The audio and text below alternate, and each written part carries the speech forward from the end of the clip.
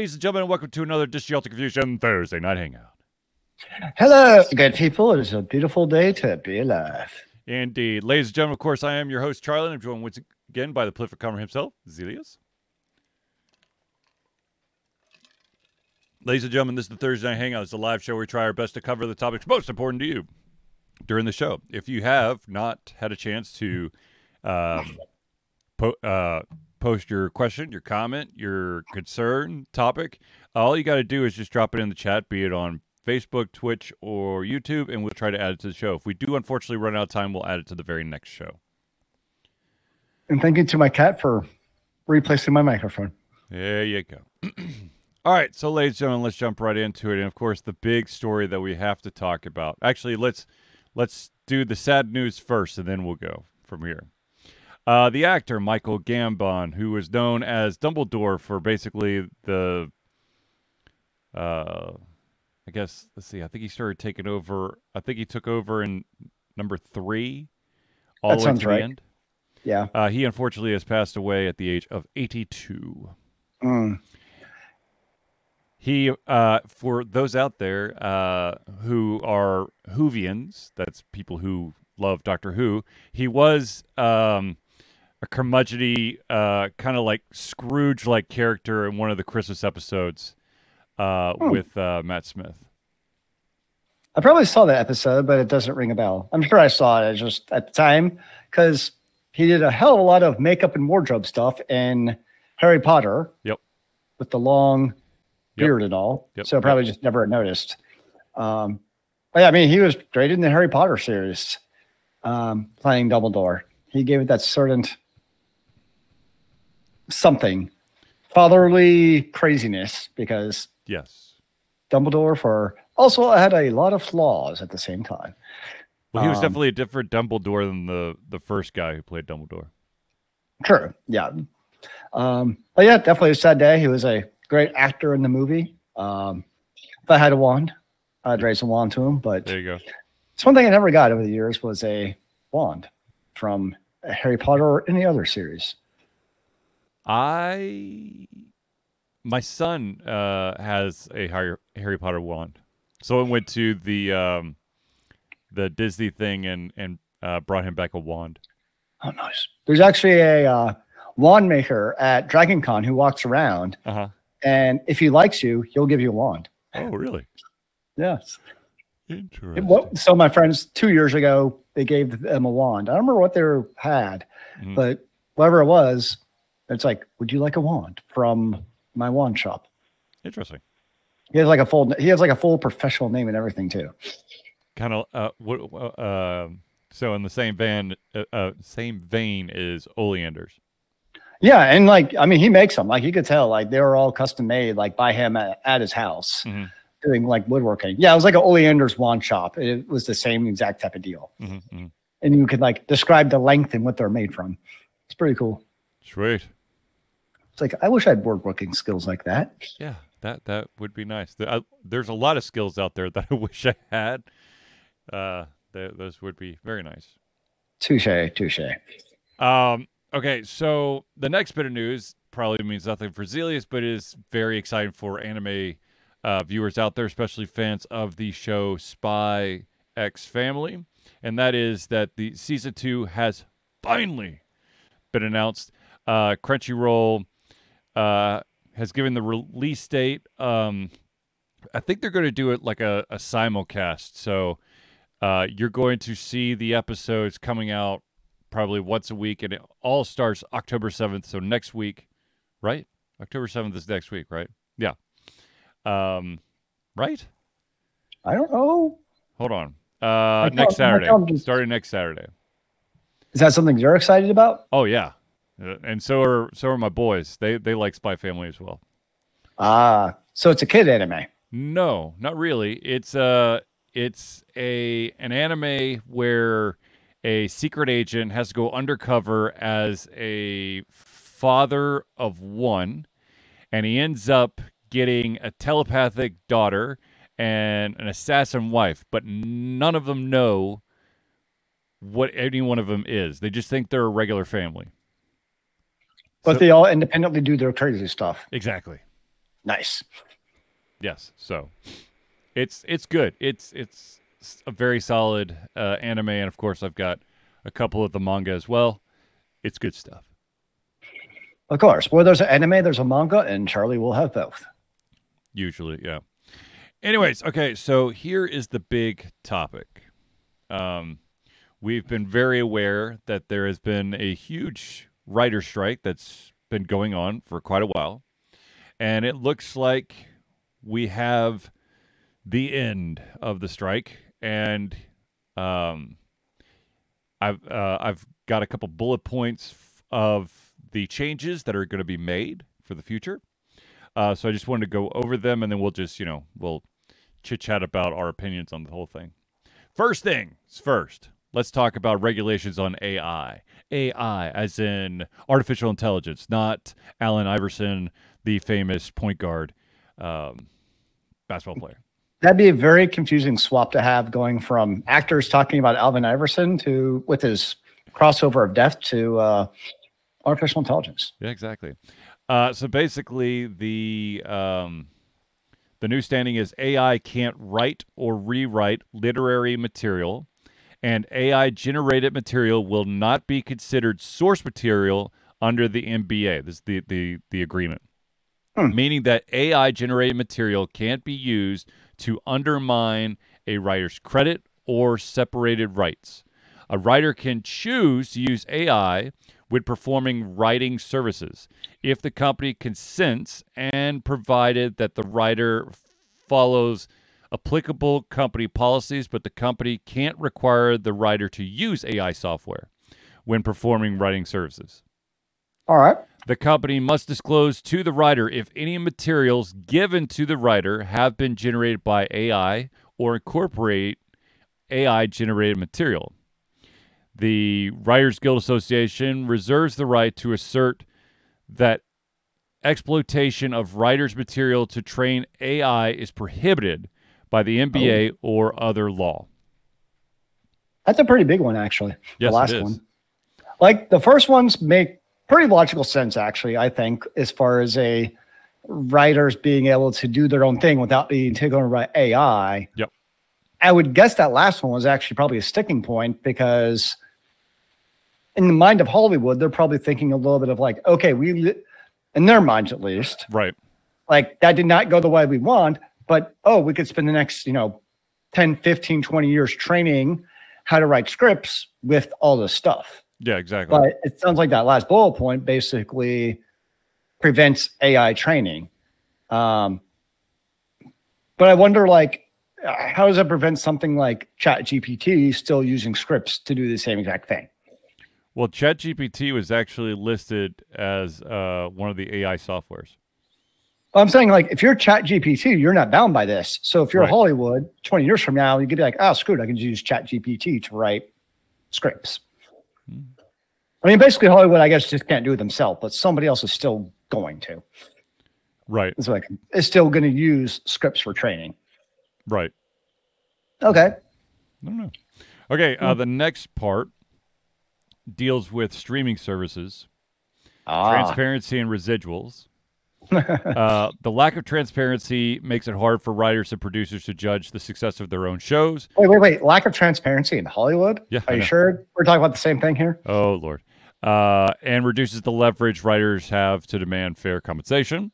While the new rules don't require streamers like Netflix to disclose numbers to the public, they will provide the total number of hours streamed domestically and internationally for self-produced high-budget streaming programs.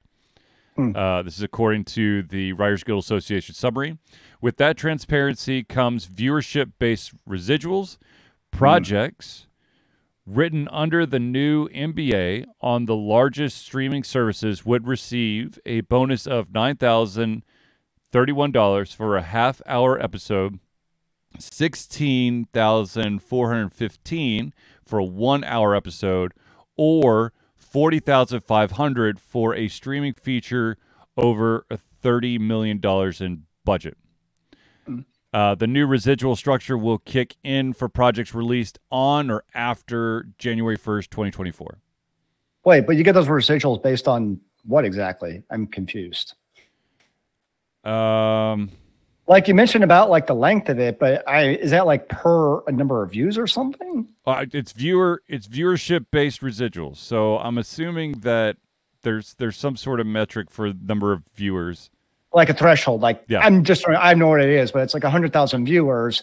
You get whatever that number was. Right. Yeah, because I mean, that was a huge issue with like sitcom TV shows or just any cable TV show. I mean, like Friends and MASH and all those, that's where they made all the money. It was not the first run. It was the reruns and syndication. Right. And they made tons of money, but there was nothing in the contract about streaming. So when those all went to streaming, they made nothing off of those. Yep. So no, that was a huge sticking point. So to have something in there for residuals, better than nothing. Yep. The next one has to deal with writers' room minimums. As time has gone by, writer rooms are getting smaller. Writers, basically, the shows are transitioning to mini rooms, which are basically scaled down writer rooms. Whereas a traditional writer's room would have around 8 writers, a mini room has 2 or 3 that assist a showrunner in writing scripts at a lower rate. This keeps costs down, but it is a major disadvantage for the writers. Fewer games, fewer jobs, and worse pay. The new NBA requires writers' room minimums and minimum contract lengths. Okay? So, the breakdowns differ between development rooms and post-greenlight rooms. Development rooms are where writers develop shows before they head into the next phase, which, of course, is the post-greenlight room, which are for the shows that have been approved for production. Development rooms are, of course, they're important, can mean that writers are only employed briefly because, it's a brainstorming thing. Under the NBA, writers hired for development rooms are guaranteed a minimum of 10 consecutive weeks of employment. For post-greenlight rooms, shows with 13 or more episodes need to employ a minimum of 6 writers with at least 3 writer-producers as well. So, 9 people in the room. Okay. These staff members are guaranteed 20 weeks or the entire duration of the post-greenlight room, whichever is shorter. On top of that, if the show had a development room, 2 writer-producers from the development room must be hired for the post-greenlight writer's room. So if you were in that... I don't know. I don't think they actually listed how many people had to be in the development room, but at least 2 of those individuals from the development room have to be part of the 3 for the greenlit room. So without obviously knowing a whole lot about script writing goes, but it seems like writing good stories and dialogue, etc., is pretty important to good TV shows, right? Yeah, or movies. One would think. So it would seem in a way that, like, yes, it keeps costs down by having less writers, but if you also have more writers and therefore better content, wouldn't you also, in theory, have more viewers and therefore make more money? True, but once again, does that make, you know what I'm saying? It's like create better product by having more writers, basically. Right. No, and I think that's part of, the problem with streaming is I think a lot of these companies thinking about streaming are trying to cut costs because they know they're not going to get any residuals when they put it on the streaming platform. So why would they spend the extra money? But now if you have residuals, now you have more incentive to do that. I can see that. Exactly. That makes sense.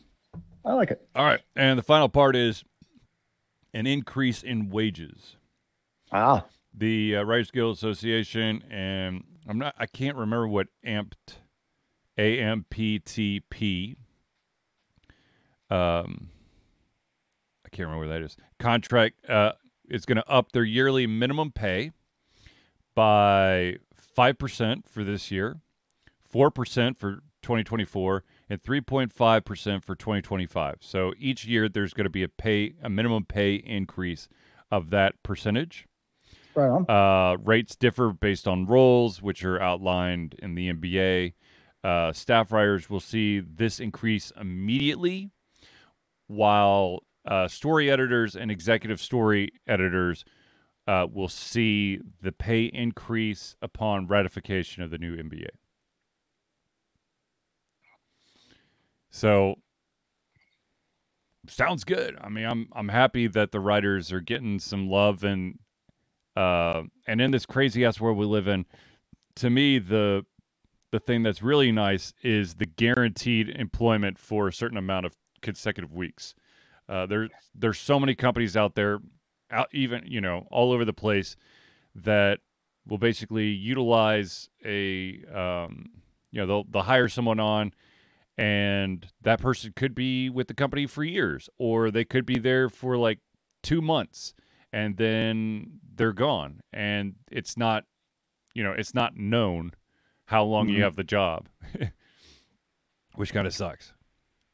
Yeah, I mean, it doesn't sound like anything too crazy on either side of the argument. Right. I think the biggest one was AI, and it seems like the writers kind of got, I'm guessing, most of what they wanted on that end. Yeah.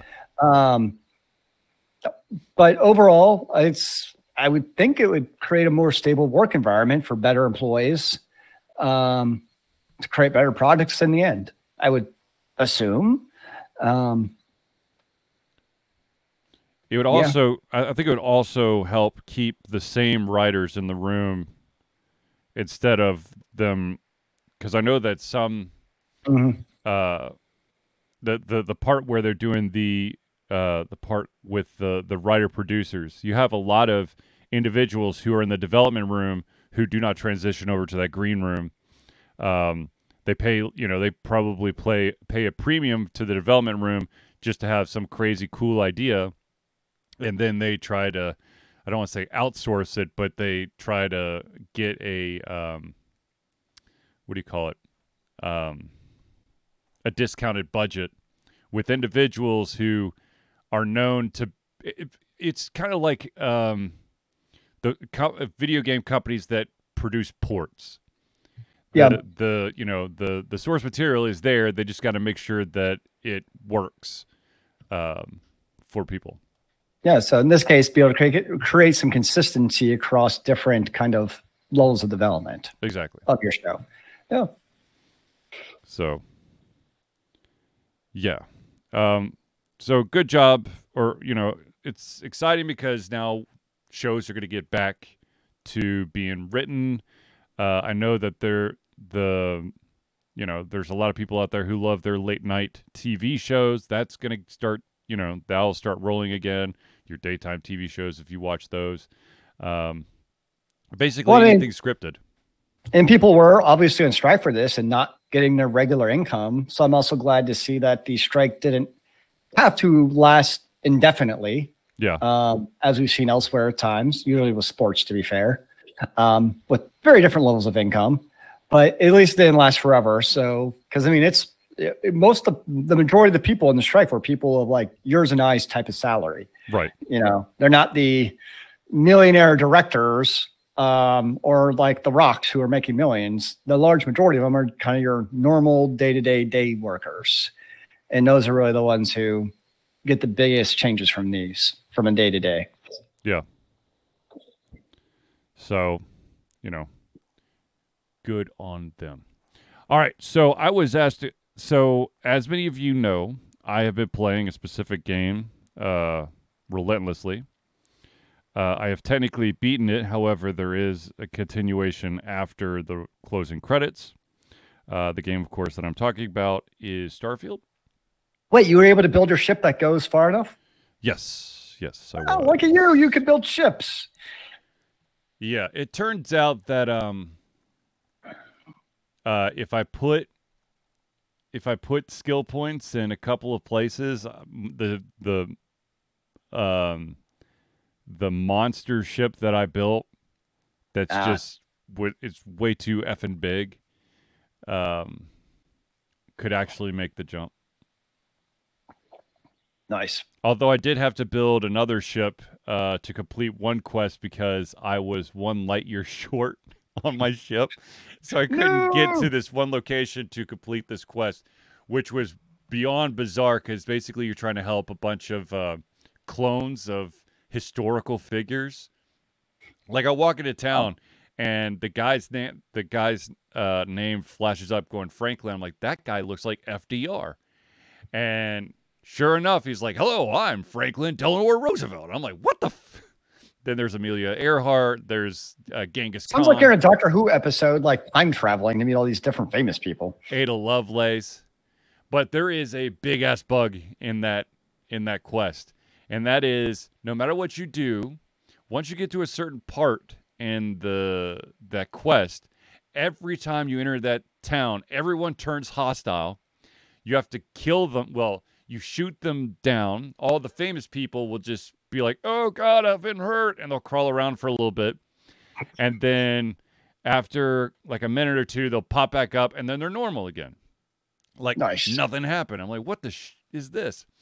But yes, I did defeat, or I guess I got an ending for Starfield, and you could continue if you so desire. And basically, of course, it's a game they want you to play forever and ever and ever. You're basically playing in an alternate universe with some added bonuses. But I lost all my ships, of course, because now I'm in an alternate universe, so I don't have those ships. So I can redo all the quests again if I really wanted to. Oh, so that's their version of Endgame Plus? Yeah. Okay, so the reason why I bring up Starfield, and one of the selling points of Starfield, of course, is that it's an open world RPG. Sure. So for clarification, I want to know, what is Zelius's definition of open world? Definition of open world? Yeah. If I say that this is an open world game, what does that mean? Usually it means, I mean, obviously there's going to be degrees of open worldness. Right. I think we can establish that, but yeah. Usually open world to me means that it's a non-linear, a non-straightforward main story quest line, meaning that like when you have quest, like the main quest, let's just say eventually going to beat the great big evil wizard, right? Mm-hmm. If it's open world, you go from usually you go from not just city to city, mm-hmm. but it's also going to be open world in terms of having a large open map. Mm-hmm. So you see a map and there's lots of big open things to do, like kind of in that map, and also lots of story quest to do. Mm-hmm. The other thing that open world games started to do also, I think it was Assassin's Creed that really brought this in, was all of the side quest in terms of things to find. Mm-hmm. Like, go find 10 random artifacts. Go find 8 vistas. Go find 14 Arkhams of history. Like all these little doodads to go find. Right. Which for the most part, I find dumb because they're literally just stupid extra things to artificially inflate the gameplay length of a game is literally all they're for. So those I hate. But I think it's very wide open as far as how you get from point A to point Z, versus the opposite would be normally a game on rails, where you might still have some side quests. Like that's not normal to have side quest, but like when you go from like zone A to B, you get to zone B, all of your side quests are right there in zone B. Mm-hmm. It's not like you go from zone A to zone B. Oh, there's also zone Z, D, E, F, G right outside if you're free to go explore at the same time. Mm-hmm. They're all pretty condensed as far as a space splash map goes. Mm-hmm. So I think that's the big difference. And usually I also find a lot more of the on rails games, like if you're like when you go to zone B and you have to do like quest X and you pick up 4 other quests, like you can almost do all the quests at the same time. Mm-hmm. Like they're all very close together. Like it might be your main story quest is go kill 10 orcs, and your side quest is go pick up 8 pickaxes. Oh, guess what? These orcs happen to be carrying those 8 pickaxes you have to pick up. Right. How right. convenient is that? Right. So I'd say that's probably the 2 big things. One's really the quest, like how many are there, and are they like spread out in multiple zones, which correlates into how big is your map. And is it like, are they all spread out across like disparate parts of the map? Or are they kind of like centered onto like very concentric zones? Mm-hmm. So my definition of open world is basically it's on the same line as what Zelia said. It's an open world game to me is you can travel basically anywhere you want to. Now, of course, if with every single game, there are certain areas that you probably want to be more experienced before you go there because there's stronger monsters.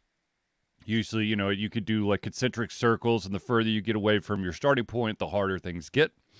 There's tons of side quests that you could do in any order, and they could be over 500 light years to the left, and then the next one could be like right next door to where the quest giver is, and the next one could be across the entire universe, that type of thing. So it could you ping pong all over there. There's a lot of open world games. I've noticed that there are groups that you can join. In Starfield, you have the UC Fleet, you have the Rangers, you have the Pirates, you have Ryujin Industry, which basically all those quests are corporate espionage. It's so like in like a game like any of the Elder Scrolls, you've got the Thieves Guild and the Fighters Guild and the Mages Guild to give you all those quests. And in Starfield, you don't really have a person to go to talk to get your quest. They're basically these electronic boards, kind of like computers that you log into, and it gives you a list of 4 quests that you could take. You could take them all, or you can just select one and then go off, and then upon completion of whatever it is, if it's like a bounty quest, as soon as you kill the dude, magically credits appear in your account. Nice. You don't have to go back to the message board to collect your goods, which is nice because, God, what a pain it is to be running all over the place only to have to backtrack all the way back to the quest giver. Now, that is one of my favorite quality of life things that games start doing that. Yes. Because that's a pretty new thing, it seems. But relatively speaking, yes, I greatly appreciate when whatever kind of game you're playing, mm-hmm. I'm like, yes, just give me I have to go to a person to get a quest. I totally understand that. But if I beat it, just give me the rewards. Or at bare minimum, give me the XP bonus for completing the thing. If I have to actually return to the person to get, the golden knife of Ubrick, which is totally made up. There's no such thing as the golden knife of Ubrick. But if there is, I said it first. People have to pay me royalty. But so Starfield is marketed as an open world game. So and here is my issue. It sort of is, but sort of isn't. And what I want to say by that is the fact that yes, there are a shit ton of planets, and you can as long as the planet has solid ground, you can't land on a gas planet. But as long as the planet has solid ground, you can land. And to me, I guess in an open world, I feel like how do I describe this? Every place is already there. Okay? So there's a huge ass map that's been pre-populated with caves and runes and towns, magic fairy ponds or whatever. But in Starfield, it is unless it is a key like building or area, it is randomly generated. So it's like instanced. You go on a planet and you can land in the same spot every single time. And every single time you get off your ship, the stuff that's around you is going to be different. And as a result, and this is my biggest gripe about Starfield, is that instead of having, I wish that the developers had basically, or level designers had maybe 2 or 3 variations for each type of building, instead of abandoned mining outpost, and every abandoned mining outpost in 100 different galaxies, where maybe 300 planets are out there. Every single freaking abandoned mining outpost is the same. Even the only thing that changes is the random shit they just throw on top of surfaces. Like sometimes there'll be bullets, and other times there'll be a monkey wrench, which you never need to pick up. It's just the efficiency of being able to produce the same building from their Magic 3D printers. Yeah, sure. But I don't know. Like, I got to the point where there's a lot of buildings that will appear over other types of buildings. And so literally I was like, okay, there's going to be a guy here, there's going to be a guy there, there's going to be a guy. I think it's the mining complex, the abandoned mining complex. When you actually go into the mining complex, which is a different area, but exact same layout, I could tell you where all of the first 8 enemies were going to be. Like, okay, I'm going to go down this ramp, and then to the left, there's going to be a guy who's going to be standing there. He's going to be turned, but his back is going to be turned. I'll shoot him in the back of the head. I'll sneak up to the barrier that he was standing there. There's going to be another person that's going to be standing looking at their barrier that's going to be slightly to my right and probably about 10 feet down. I'll take him out.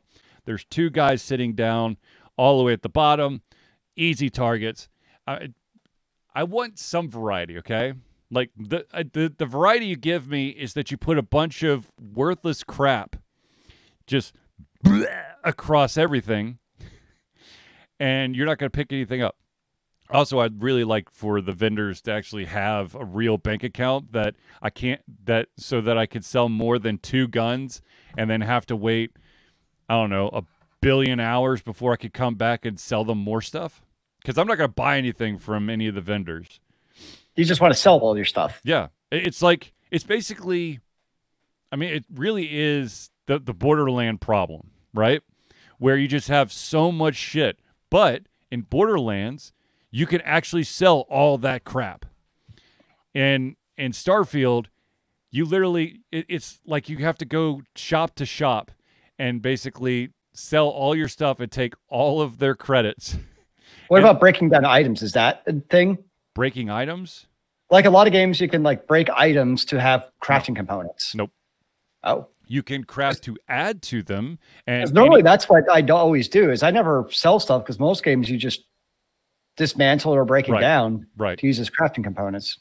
Yeah, no, I still, okay, so I like I said, I've done an entire playthrough. I never crafted. So I didn't make any food, any pharmaceuticals, any space suit stuff, or any weapons. There's another huge component of the game is you could create an outpost that will basically mine materials for you, and you can get all complex. You can have like turrets protected from bad guys and enemy and wildlife or whatever. Never did it.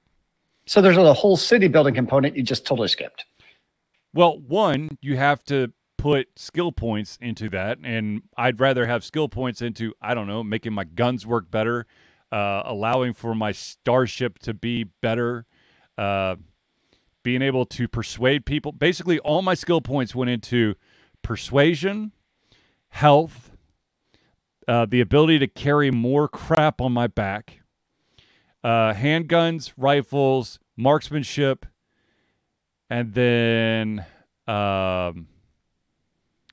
basically extra cargo space for your ship, the ability to add better modifications to your ship, the ability to go further with your ship, the ability to have to be able to target a ship, which basically slows everything down for a certain amount of time, so you can basically just focus on trying to blow the crap out of your enemy. Oh, and I also had to put points into stealth. But one of the things that Zelius was talking about with Assassin's Creed, where you get you basically get these tchotchke quests where it's like go to these 10 different highest points in the city, or go collect the pigeon feathers or whatever.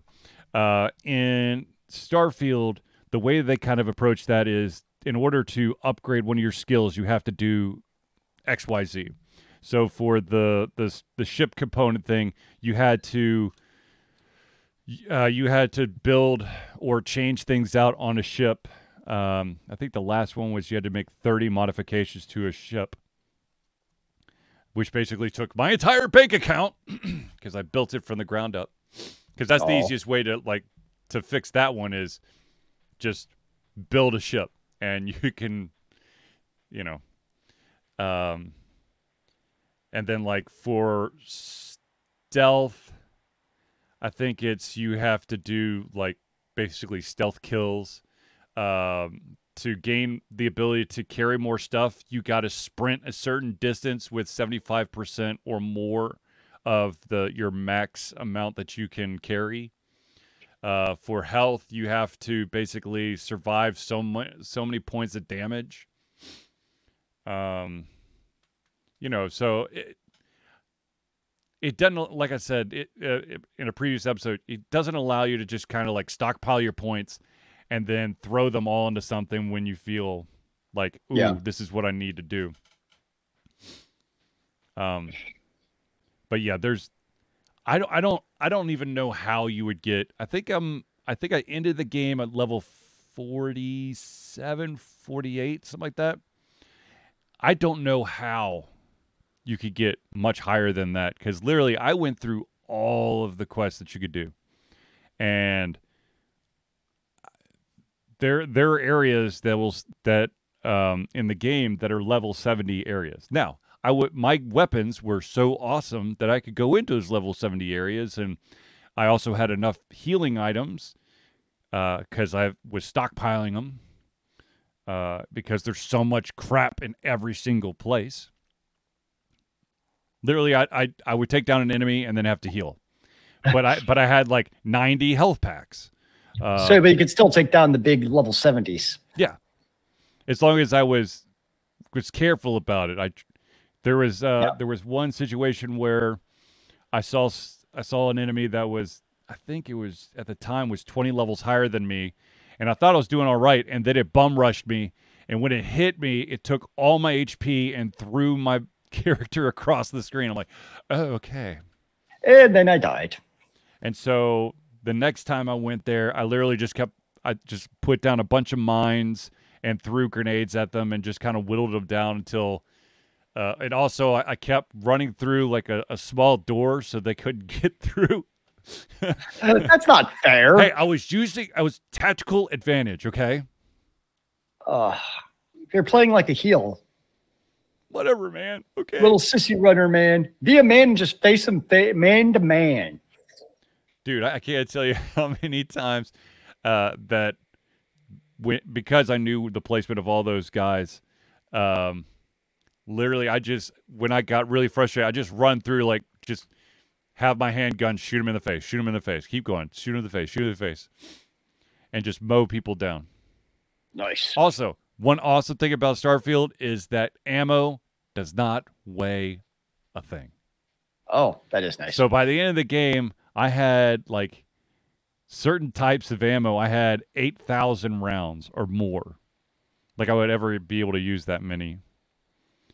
Because literally, like when people died, I would just take the ammo and their health item if they had one, and I'd leave everything else because it's just worthless. Just fire nonstop, Yeah. just for fun. Just be kamikaze. Exactly. So for those who are wondering what my total hours were for Starfield, 110. 120. Ah, that was my second guess. Well, I guess you got your game's worth out of it. Jeez. That's by far. So are you going to play the new game plus now? I have played a little bit of it, but at the same time, I'm like, do I really want to rinse and repeat? But with a plus experience. It really isn't. I mean,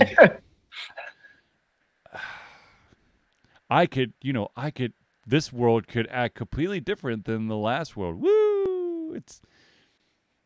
Is it like a different story or anything? I mean, it could potentially be, but I was like, you know what I mean? Like some games, the New Game Plus is actually adding on to the story, like from a different perspective on purpose or anything, or is there any of that, or is it just go play ahead? The only difference that I've seen is the artifacts. There are these items called artifacts that are hidden throughout the entire universe, and when you collect all of them, that's how you basically transition into the new world if you really want to. And also, just before you transition to the new world, all of the most important decisions basically get laid out before you. Like for me, because I screwed up with accidentally killing some people I wasn't supposed to, and I had to end up being, instead of being the United Colonies System Defense Squad, I ended up being a pirate. So, like, there was like a still of the fact that the pirates made the galaxy much more dangerous as a result. And then, of course, I completed my romantic side quest with one of my female companions. Which, once again, is like, it was basically like kindergarten. We held hands! And that was the extent of the romance, unlike, like Baldur's Gate or Mass Effect, or hell, Cyberpunk, where there are naughty parts to those, or The Witcher. Yes, I started playing Cyberpunk the other day, and yes, immediately upon the character creation screen, it's like, close your eyes. Yes, you can have a dingle dangle. I mean, you can have literally whatever you want. Yep. The funny thing, though, to me about like Cyberpunk is you spend all this time in this really good character creation, but the entire game's in first-person view. So it's like, I created this badass character, but I never actually get to see my character. Well, you get to see him during cutscenes. Yeah, but like... Oh, that's the other thing about Starfield and cutscenes. Dear God. Like half the cutscenes when you're talking to someone, I know Zelius doesn't see me in the video right now, but literally, like I'm going to just, I will describe it, but literally I'll be standing there trying to talk to this person, and the person will be staring off to the left. Their whole body is turned as if, like, they don't even want to look at me. Yep. It drives me nuts. And my favorite part, though, is when you have a companion that adds to the conversation, but you ran too fast. So the companion, like the camera cuts the companion so they can add dialogue, but the room that they're in is completely different in the room you're having the conversation in. Because I can't tell you how many times where I like sprinted somewhere to talk to someone, and the person's like, I don't know, in a back room of a building, and my companion's still out in the street. and they'll be like, "Yes, I'm over that's here. right. I'm over here. This is what we have to do." I'm like, they can't hear you. But anyways. All right, ladies and gentlemen, I do want to pause real quick because there are individuals that we need to show some love and respect to. These are the people that help Ultra Confusion be the Ultra Confusion that you love and adore. And so without further ado, let's do the friends of the show. And to start off, of course, is the Indie Cluster. The Indie Cluster is an organization of independent game developers that want to gain exposure by being involved in the community. They collectively journey to popular conferences as a traveling booth to help gain attention for their games. They make partnerships with local communities to bring games to the mainstream mindset. They highlight local, unusual, and rare concepts to challenge the paradigm of the common. They also host events to teach kids and minority groups about game development to hopefully one day enter the industry themselves. For more information, go to indiecluster.com. The next shout out we're going to give is to the AV master himself, Noodle Boy Media. Founded in 2015 by Andrew Tran, Noodle Boy Media, previously Wack Kid 47 Media, is your choice for professional photo shoots and panel recordings at conventions. They pride themselves in providing a high level of professionalism, top-notch experiences, and quality services. If you want more information and to view their full list of services, check out facebook.com/noodleboymedia. Now let's talk about that wonderful individual that helps get all your aches and pains from your long gaming sessions. That, of course, is Hero Chiropractic. Hero Chiropractic is a unique healthcare practice set up by Ryan Moore, the company's focus to elevate a patient's experience of freedom, creative expression, and joy. They believe that everyone can be a hero and has incredible heroic potential inside themselves waiting to be unleashed. Hero Chiropractic focuses on mobile chiropractic care in the greater Atlanta area. They are committed to healing clients by creating a plan of action uniquely suited for each person. They make that plan of action as convenient and affordable as possible, and most importantly, suited to your individual needs. For more information, go to herochiropractic.com. Now let's talk about the music maestro himself, the individual who helped us out of a weird copyright thing that should never have happened. CrossPad Creative. Need a new logo or want to work on a full branding and content strategy? Or maybe you need music or audio for your content, just like Ultra Confusion. CrossPad Creative offers a whole host of solutions for individuals and small businesses. Just email Josh at crosspadcreative@gmail.com and see what he can do for you. The final shout out we got to give is to the original patron himself. The maestro, the crazy guy. That, of course, is Agile Axiom.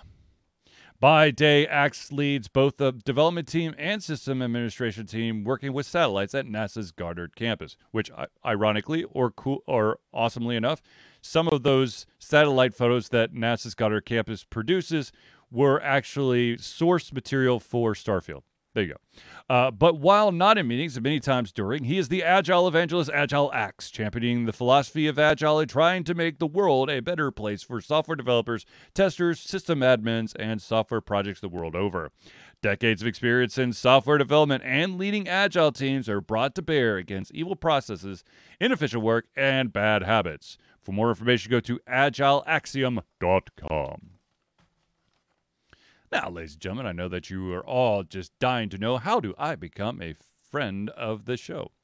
And that, of course, is quite simple, and I'm going to tell you right now. And that is, ladies and gentlemen, Ultra Confusion survives on the love and support of fans like you. And so we have a Patreon page.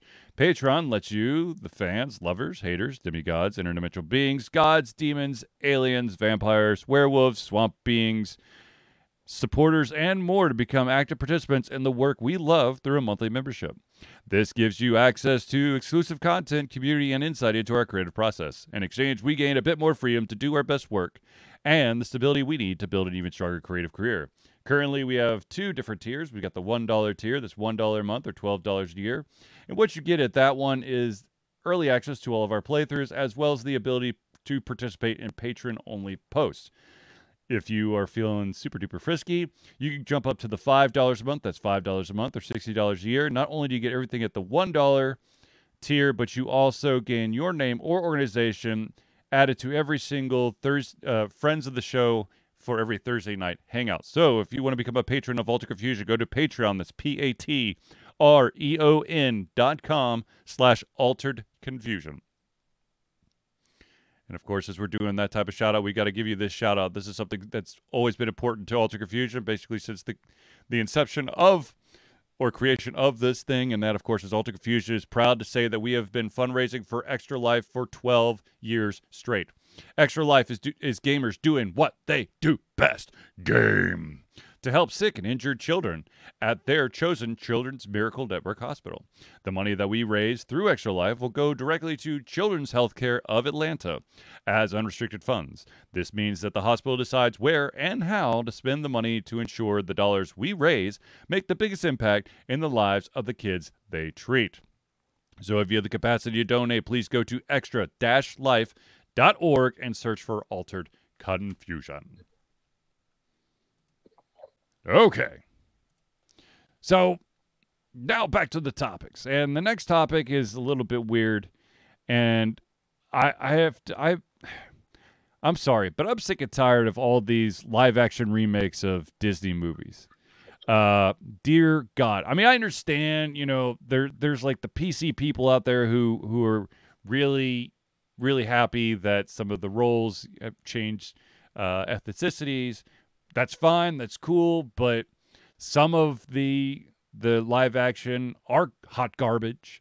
And there is one that's being listed that they are actually going to rework good chunks of the story so that it's more appealing to the youth of today. And that, of course, is we're going to get a live action Bambi.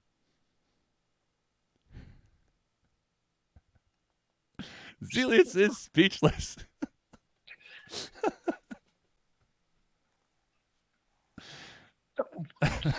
Why? I don't know. I'm actually envisioning him, ironically or not ironically, I don't know which would actually be, using CGI for the deer.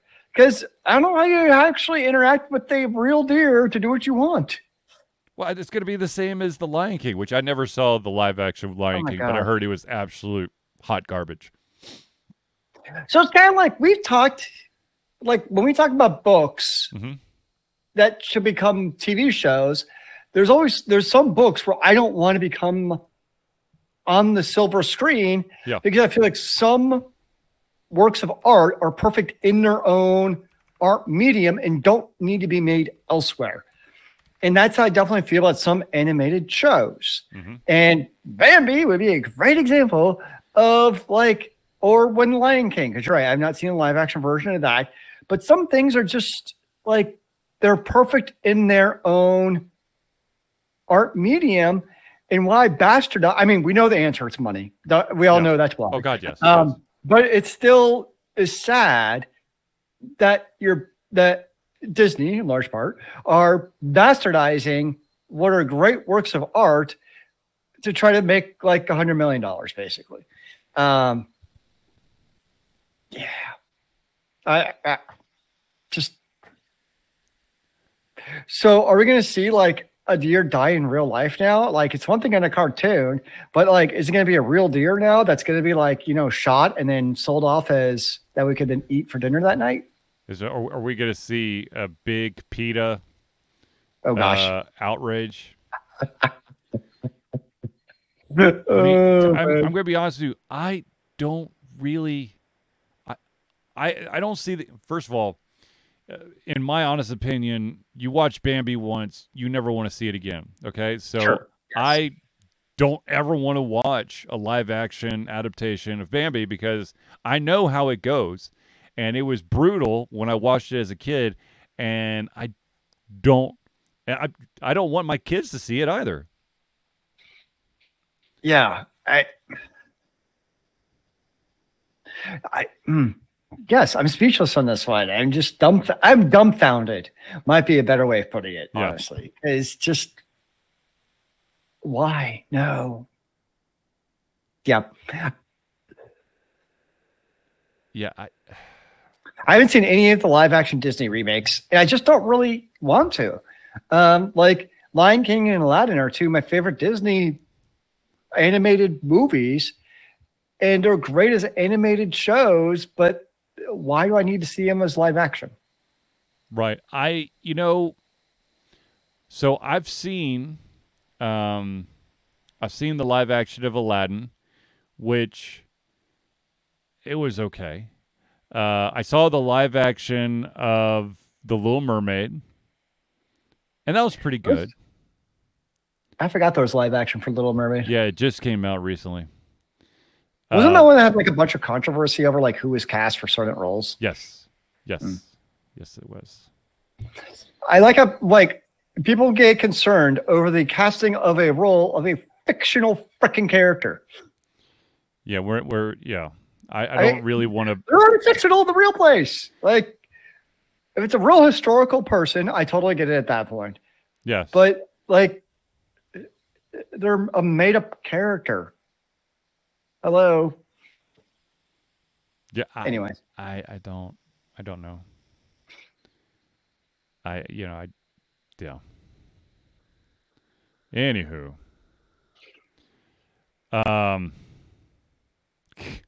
So stupid. I'm sorry.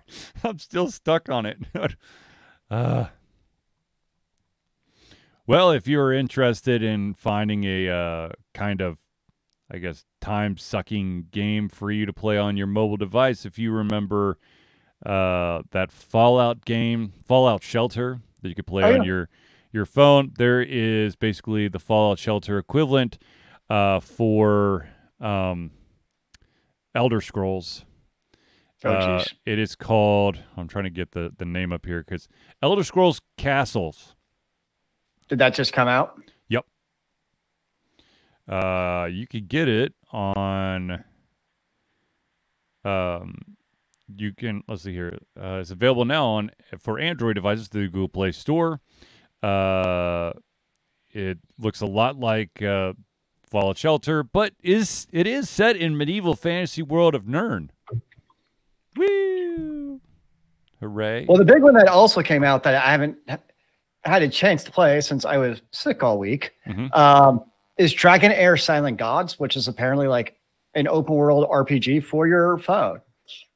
I don't know if I could. It's also a gacha at the same time. It's like an open world gacha game somehow. I don't know how that works. So I downloaded it. But yeah, I basically was in class all week and then I went straight to sleep after that. Which also meant I didn't get to play any Cyberpunk, which I gave into because it was on sale. So the Cyberpunk I was excited because in the hour I played, I was like, this is really cool.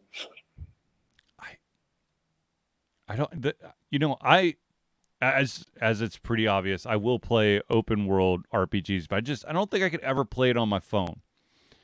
I think I would just literally burn. My phone would literally just catch on fire at some point. That's why I'm just curious to see what does this look like on the phone. I'm more curious than anything else. So I am going to try it at some point. But I don't know when, because it's not going to be anytime soon. Yeah. Due to trips, which I think you're also doing. Yes. I do want to give a heads up to everyone that there will not be a Thursday Hangout next week, simply because I will be out of the country. And then the following week, I take Charlie's place of being away from the house. I will attempt to try to find a Zelius replacement. Ooh, bold words, sir. Bold words. I've attempted to do that several times, and unfortunately, it's fallen through almost every single time. But at bare minimum, if I can't find a replacement for Zelius 2 weeks from tonight, I will, of course, stream for a little bit so that there will be some kind of content on the. I mean, you always have a dog. Yeah, I don't think anyone wants to listen to Arlo grunt and groan and possibly nip at me because I'm having to hold him on camera. No, thank you. I'm not seeing a problem here. It could be Charlie and the dog. It's like a live action version of Charlie's life. Nah, I'd rather not. No. Yeah. No. Okay. No. No, thank you. Anyways, so I guess I will I will be streaming on Sunday and Tuesday. I don't know what I'll be streaming. You don't know if it's going to actually be Starfield, since you put in so many hours, and it's like, I must move on with my life. Yeah, I might just have to change games. Or hey, how about this? How about I actually start recording a new playthrough? Wouldn't that be Ooh. smooth? You don't want to record all 120 hours of Starfield as your playthrough? I don't want to. I that would be so painful. See, that's my problem. I don't think I could ever do a playthrough of an open world game because I'd want to kill myself by if I had to watch that crap. Hey, go look at me do random quest number 84. Here I am on the 200th planet where it is magically generated yet another abandoned mine. It's procedurally generated, but not. Look at my ship that I forgot that if I dock with a ship or a space station, it is not the same docking spot as if I landed on a planet. I can't tell you how many times I've gotten lost in my ship because I keep forgetting that the docking thing is 2 floors up from my cockpit, where if you land on the planet, the loader, once you basically get into the ship, once you go up the ladder from the loader, you could see the cockpit, which is like 3 different segments away, but you can still see it. And you know how there's been all these stories about people making all these crazy spacecrafts in Starfield. Someone has decided to, I don't even know how it's physically possible that they were able to do this, but they created a ship that has, when you stack habitat sections on top, they put in ladders. Someone was able to make a ship that has 30 ladders in it. Dear Jesus. What do you need a ladder in your ship for? That seems very awkward to move around with. You need ladders to move into different sections that are like a floor up. That's how you transition between floors on your ship. That doesn't seem very efficient. I don't know what to tell you. No sci-fi movie I've ever seen uses a ladder to move between different stations. They might have stairs, There's or no an stairs. escalator, Well, actually, or a portal. I finally found, right near the end of the game, I did find a ship that was freaking mungus, who had a cockpit that actually had a flight of stairs that you could take. But most of them... Okay, so this is a game where you, A, can't have like vehicles on a planet, Yep. and B, doesn't have stairs? There's stairs in cities and in buildings, but there are no stairs on your ship. And by the way, the longer that you use that ship, the more crap will just start appearing randomly. Like trash will start appearing randomly. And what prevents like the stairs from just falling over when you take off? Everyone has to buckle in. In turbulence. Buckle in. Do you have to like strap them down and put like, magnets on them? So I do not have to buckle everybody in. And I don't know how the crap that's sitting on tables actually stays there when I'm doing loop-de-loops. I'm very concerned about the realism of this game now. Sure. The lack of stairs terrifies me. I can't take it. There is a ton of ladders. Fair enough. The sad thing is, I wish that I could make pretty ships, but all my ships look ghastly. Like the ship that I fly around in has all the makings for crafting. But since I haven't put any skill points into any of the crafting skills, I can't actually craft anything. So it's kind of pointless for me to have put all that crap there. So yay for me. Should have just built some. The unfortunate thing is that the habitats that you could put on your ship weigh next to nothing, but the cargo holds weigh like a effing ton. So I could have a bunch of different rooms, but God forbid I put like a cargo hold on there because it might be now too heavy to take off. Well, you can figure all that out when you do New Game Plus. Oh, Jesus. I'm assuming they have like sequential new games to get people to play again and again and again and again, and it just never ends. Sure. We'll see how that goes. Yeah. like I said, I might give it a little bit of a little longer just to see if there's any real difference, but I'm probably now going to be transitioning over to something else. I just don't know what it is yet. I don't think that's unreasonable. Yeah. Well, all right, ladies and gentlemen. I believe we've reached the end of our show, so I want to thank everyone for tuning into the Ultra Confusion Thursday Night Hangout. For myself, Charlie, and Zelius, it's been a pleasure getting here to come our heads, our mouths, and, of course, our hearts. We'll be back potentially, or I will be back potentially in 2 weeks. But until then, ladies and gentlemen, thank you for tuning in, and we'll see you later. Remember, kids, keep on gaming in the free world. Amen to that, brother.